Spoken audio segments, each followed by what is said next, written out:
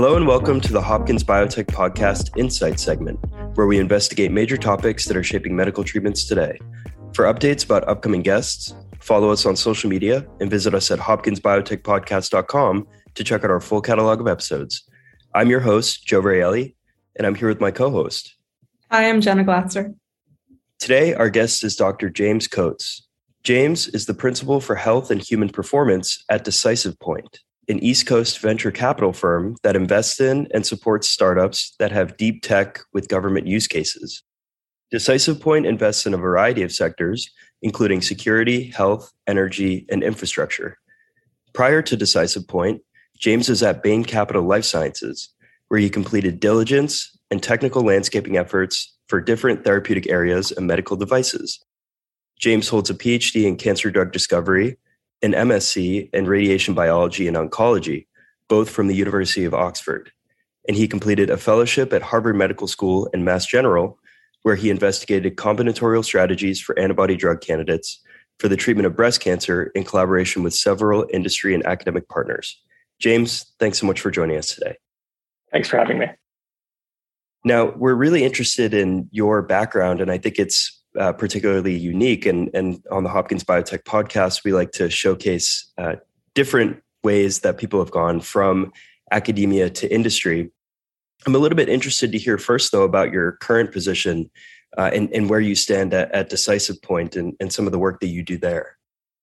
Sure. Yeah, happy to talk about that. So as Principal for Health and Human Performance at Decisive Point, my job really is to identify, invest, and support founders that have really innovative technologies across the health and life sciences.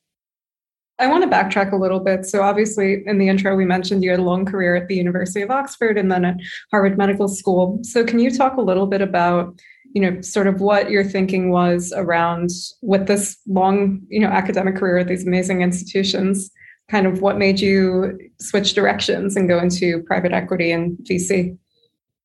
Yeah, absolutely. So, during my time at Harvard Medical School doing my fellowship, I was exposed to really amazing science. Small and medium-sized biotechnology companies were coming to Mass General, coming to Harvard Medical School to execute their clinical trials and to seek guidance, support on both regulatory affairs, but also really clinical trial design. So I had this absolutely fantastic view of the Boston life science ecosystem. And then something really unpredictable happened in 2020, the pandemic. And as a result, the biotech industry also did something unpredictable. It absolutely skyrocketed. So before you knew it, all the companies I was working with really got acquired. And what that kind of suggested to me is that there's a world, a really dynamic and evolving world out there beyond just academic life sciences. And so my transition from Harvard Medical School to Bain Capital was really in pursuit of those companies, trying to see what was happening in the private sector and trying to understand how investors think and what's going on out there on the private and public markets. Yeah. So you have this experience at Bain Capital Life Sciences from the private equity lens. What was that like in transitioning to join a more early stage VC firm from so thinking about some of the differences and maybe some of the similarities that you observed? And what was it that actually led you to make that switch? Sure. So one really amazing thing with private equity is that you learn how to encapsulate quantitatively the potential opportunity of a therapeutic or a medical device. This is in the context of life sciences. And I found that a really, really interesting use of both my time and professional career, learning to quantitatively evaluate different opportunities. Fundamentally, though, I realized fairly early on that I wanted to go earlier in the ecosystem and help founders that are still deeply involved in their science build out their teams, help with their R&D roadmap, help with fundraising, and get more intimately involved in those science ventures as they go from 0 to 1. Can you tell me a little bit more about the firm? I know we briefly prefaced it in the intro, but for anyone who's not familiar. Absolutely. So Decisive Point is a really unique firm. Although we make investments across different areas, security, health, energy, infrastructure, our USP, our unique selling point, or secret sauce, if you will, is really that we're able to help founders across these different domains by getting them non-dilutive capital from the US government. And what that means is that the technologies that we invest in really have to have some importance, some relevance to government. A good example in the health space is no cold chain storage mRNA vaccines, right? There's clearly a brilliant commercial viability to that across the globe, but there's also vested US government interest in that type of technology.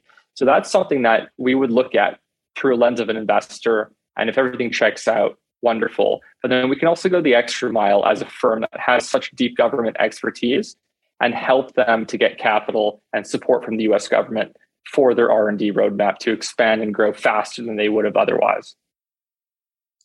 Yeah, I think we want to come back to that idea of harnessing non-dilutive funding in this space and how it relates to traditional VC. But the way that you're talking about it makes it seem like Decisive Point really invests at early stage companies. Is that fair to say? Yeah, absolutely. So we tend to play and invest at the stages where we can have the most impact, both with the equity that we're able to take and the capital in exchange for that, but also where non-dilutive funding can be the most use. And what that means is, if you talk about, magnitude of the grants and contracts that are typical for early stage innovations in the US, those can be anywhere from 200,000 up to 1 or 2 million. That's really most useful for seed and potentially pre-seed and Series A companies. So as a result, that typically defines where we invest. And thinking in particular about the area of health and human performance, what's the perspective of a company that is really far from the clinic? And how do they think about going from 0 to 1 and funding early stage research when, as you put it, you're really at sort of the edge of the innovation space? Yeah, so I think two things. One is you need to have a roadmap, no matter how early or late you are, how transformative, how innovative a company you are. So you need to think about your roadmap. And then once you have your milestones in place, you can think about how to parcel up your R&D to actually be funded through grants or contracts from the government. And that could mean NIH funding, but that could also mean Defense Department funding for different aspects as well. I guess maybe because I'm also not very familiar with this area. What are the different kinds of, government? You mentioned a few just now. Like, obviously, I think most people know about NIH funding, but where are some of these other grants coming from? And typically, what kinds of technologies are they for? It's specific to like the health and human performance space. Yeah, so every government agency, stateside, abroad, in space, have a vested interest in human health, one way or another.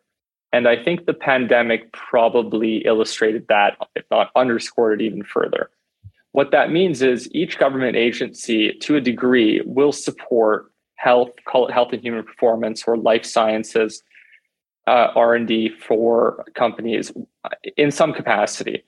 And so the corollary to that is, if you have a technology and you're a startup and it's in biotech or medtech, what you want to do is you want to figure out what agency is most aligned to your value proposition. That's going to be your easiest route to tapping non-dilutive capital.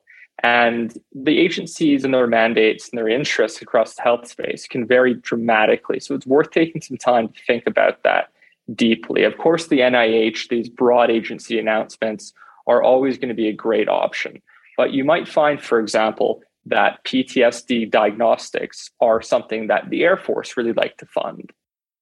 So are these opportunities that sort of the government agencies that are relevant will post and you're sort of responding? Or are there any aspects of you actually working with agencies to say, hey, we really think that this should be top of mind, and we think that there should be some sort of request for proposal for this area of interest? What sort of influence do you have in the reverse?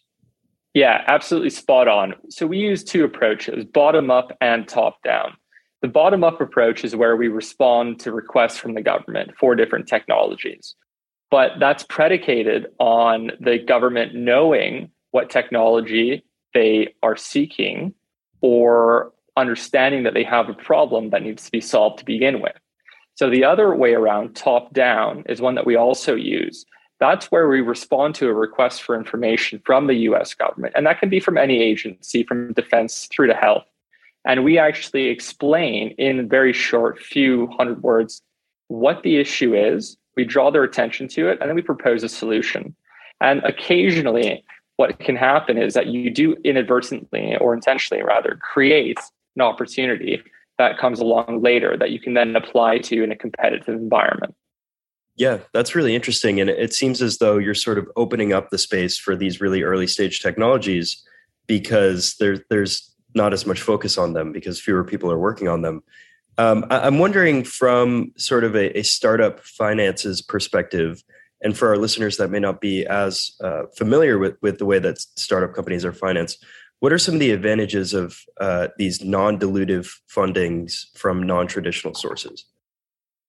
Yeah, great question. So there's really two main advantages. One is you don't have to dilute your shareholder base to get some cash for particular R&D milestones, to extend your runway, whatever it may be. And, in challenging macroeconomic conditions like a market downturn that we're having right now for biotech, that can be a great idea. It also makes for really, really great headlines as well for your startup because you've just competitively got some funding from different government agencies. At the same time, though, getting capital, whether it be contract or a grant from the government, it also allows founders and your technology to have exposure to key government stakeholders from across the federal market. And what that may do is later on, you could have one of those stakeholders actually champion your technology internally to land an even larger R&D contract or grant down the line. And I guess too, from your perspective as a funder, and you're also playing an advisory role, what's the advantage for the VC firm in that case? Yeah, so the advantage for a venture capital firm to really want to support their portfolio companies in getting non-dilutive capital is one whereby they don't actually need to return to us and ask for more money. They can accomplish milestones on their own with that non-dilutive capital. And so you're kind of getting at an interesting point, I think, whereby those milestones that the company has submitted a grant for, they really need to overlap quite closely with the ultimate commercial trajectory of the company. Because otherwise what you can get is you end up spinning your wheels with grant funding and not advancing towards your ultimate commercial goal, which is in everyone's interest. Yeah, to that point too, I'm sort of wondering where the journey to non-dilutive funding ends. So at what point do you take a company and say, okay, well, you're ready for additional rounds of venture funding or, possibly a company that might go public? What's sort of the end stage for a company coming out of this non-dilutive funding cycle? Yeah, great question. So I think there's two ways to look at it. One is by dollar value. Probably after Series A or B, the size of checks that the government's going to be writing are not going to be quite as relevant for companies that are raising Series C, for example, especially in the therapeutic space. Having said that, the NIH in particular have some really amazing programs to support clinical development. That goes for early stage clinical trials, but also for phase 2 and 3 and beyond. And so those can be appealing and come with larger dollar amounts to a variety of firms that are also going to be larger. So a lot of our audience base is early career researchers and scientists. And I know we're kind of digging more into general topics around, VC and financing here, but I'm wondering too, I think a lot of people might be familiar again with like traditional NIH, maybe grant reviewer type structures and career paths. But in terms of the more other government agencies like DARPA or, finding grants or doing something like what you do, which is specific to government funding, how do you gain experience in that field, or what kinds of other opportunities are available working in that space? Yeah, interesting question. So I think, first off, opportunities for non-dilutive capital are always published online. So whether you're a small business or you're a postdoctoral fellow looking to get that initial bundle of funding to actually put an idea into practice, you can find every competitive opportunity online. So that's the first thing. Second of all, I think when you do enter into a startup, there is gradually, this is growing, but there's an increasing interest in non-dilutive capital, and that's accentuated in challenging economic environments like the one we're going through right now. So I think it comes naturally to a degree whereby people involved in startups are finding ways to maximize their equity investments, and non-dilutive is a great way to do that. Yeah, I really, I think, appreciate that sort of process of identifying government grants in grad school might actually sort of lend itself to identifying where these grants sit for private companies. So that's really interesting. Decisive Point also works with accelerators like the National Security Innovation Network, Propel. And I'm wondering if briefly you can explain more generally what an accelerator is and what it does for somebody who might not be familiar with accelerator programs. And then if you could touch on maybe what the National Security Innovation Network Propel program is in particular, and some of the intricacies and why Decisive Point is so interested in that accelerator. Yeah, happy to. So the objective of any accelerator or incubator or studio, or I even heard elevator a little while ago, the idea is to assist founders in moving their technology and or their business forward to some degree in some manner. For some health or life science companies, that might mean providing lab space free of charge so that the founders can conduct some type of proof of concept experiments to show future investors that actually their theory works. While for others, it might mean mentoring founders and the team on business practices and fundraising. So I think the definition can vary, but it does mean that you're providing resources to teams and helping them move forward in one capacity or another. In terms of Ensign Propel, Decisive Point has for 2 years now supported the Defense Department in Ensign Propel, and that's an accelerator program that we run. And what it entails is bringing founders with really innovative technology and putting them interfacing with government stakeholders who are interested in those technologies. And what happens is it actually allows technology transfer to occur from very early stage private companies to the government with a bit of support over the few months that we mentor them. I know you also work closely with another innovation ecosystem like MIT's The Engine. So can you briefly talk about what that is and why, again, you're aligned with it? Absolutely, yeah. So we work closely with a number of different ecosystems and in a number of different capacities. So for some of these ecosystems, that means helping companies identify the most relevant government stakeholders or opportunities to go after, while in others, it means putting on seminars for which federal funding agencies have what particular type of vested interest across the health space, let's say. For MIT's The Engine, we're very light touch, but we do help them with identifying opportunities and supporting companies as they navigate the federal landscape. Yeah. And again, kind of going from the VC angle, what benefit is there or what incentives are there for firms to kind of get involved with, especially these academic accelerators too? Yeah. So when venture capital groups, and we're no exception, work with universities and these types of ecosystems, fundamentally, we get exposure to technology and high caliber teams that we wouldn't otherwise necessarily have access to. Also, I think universities have peer-reviewed publications and grants that in some way provide an element of de-risking in a manner to also make it more attractive to early stage venture. So I suppose the answer is fairly simple. In my mind, at least, it's high quality people and impactful science is why we're involved with a number of universities, including MIT. So we've talked about sort of technology innovation very generally. Are there any particular technologies that you're really excited about and areas within MIT's The Engine or Ensign that you think will be really innovative in the next 5, 10, 15 years?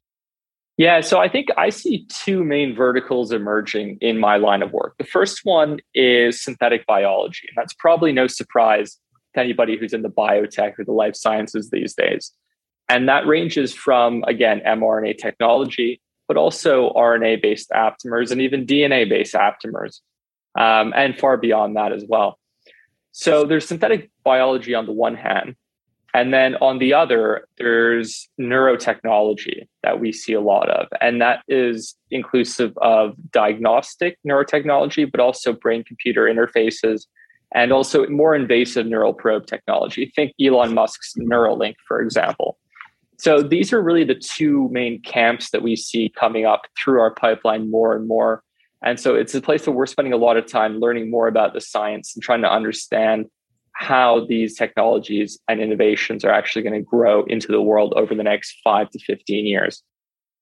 Yeah, that's really interesting. I'm wondering too, if you have any other advice for grad students interested in, private equity or VC, or any grad student that's kind of interested in deep tech and these really edge case innovations that might not be top of mind right now, but may be very important in that 5, 10, 15-year range?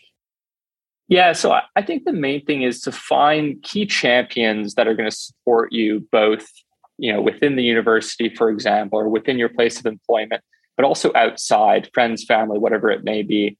I think sometimes it's very difficult to contemplate what the world's going to be like in 10 to 15 years.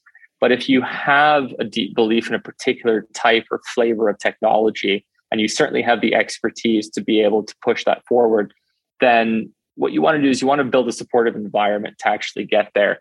And I think what comes of that are things like seeking out non-dilutive opportunities and writing persuasive grants and raising equity from investors. But I think it all really starts with believing in your idea and then finding a support structure to allow you, to enable you to actually pursue it in real terms. Following up on that, advice for founders, where, especially with the pandemic, I think this is certainly harder, although that's probably shifting a bit going forward. What are great ways for young founders, particularly those coming out of academic labs or, recently completing their PhD? What are some ways that they can more easily connect to VC firms? Yeah, so I think speaking on behalf of at least an emerging venture capital firm here on the East Coast, I think we're always happy to talk to companies and point them in the right direction. So I think what you need to do is you need to find, this kind of gets back to the supportive environment comment, you need to find people who are receptive to your technology and understand what you're doing. And then even if they don't have the investment mandate to actually move money and take equity, help you in that way, they can point you in the right direction.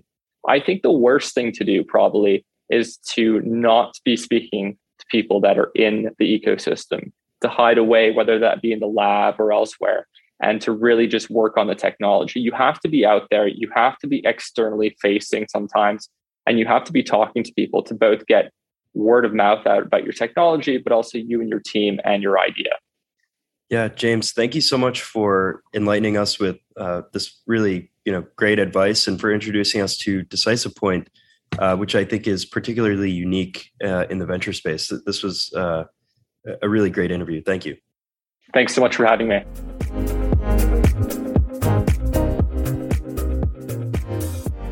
Thank you for joining us. Don't forget to follow Hopkins Biotech Podcast on social media at Facebook, Instagram, LinkedIn, or Twitter for updates about upcoming guests. And visit us at hopkinsbiotechpodcast.com to check out our full catalog of episodes. I'm Joe Varielli. And I'm Jenna Glatzer. Thank you for listening.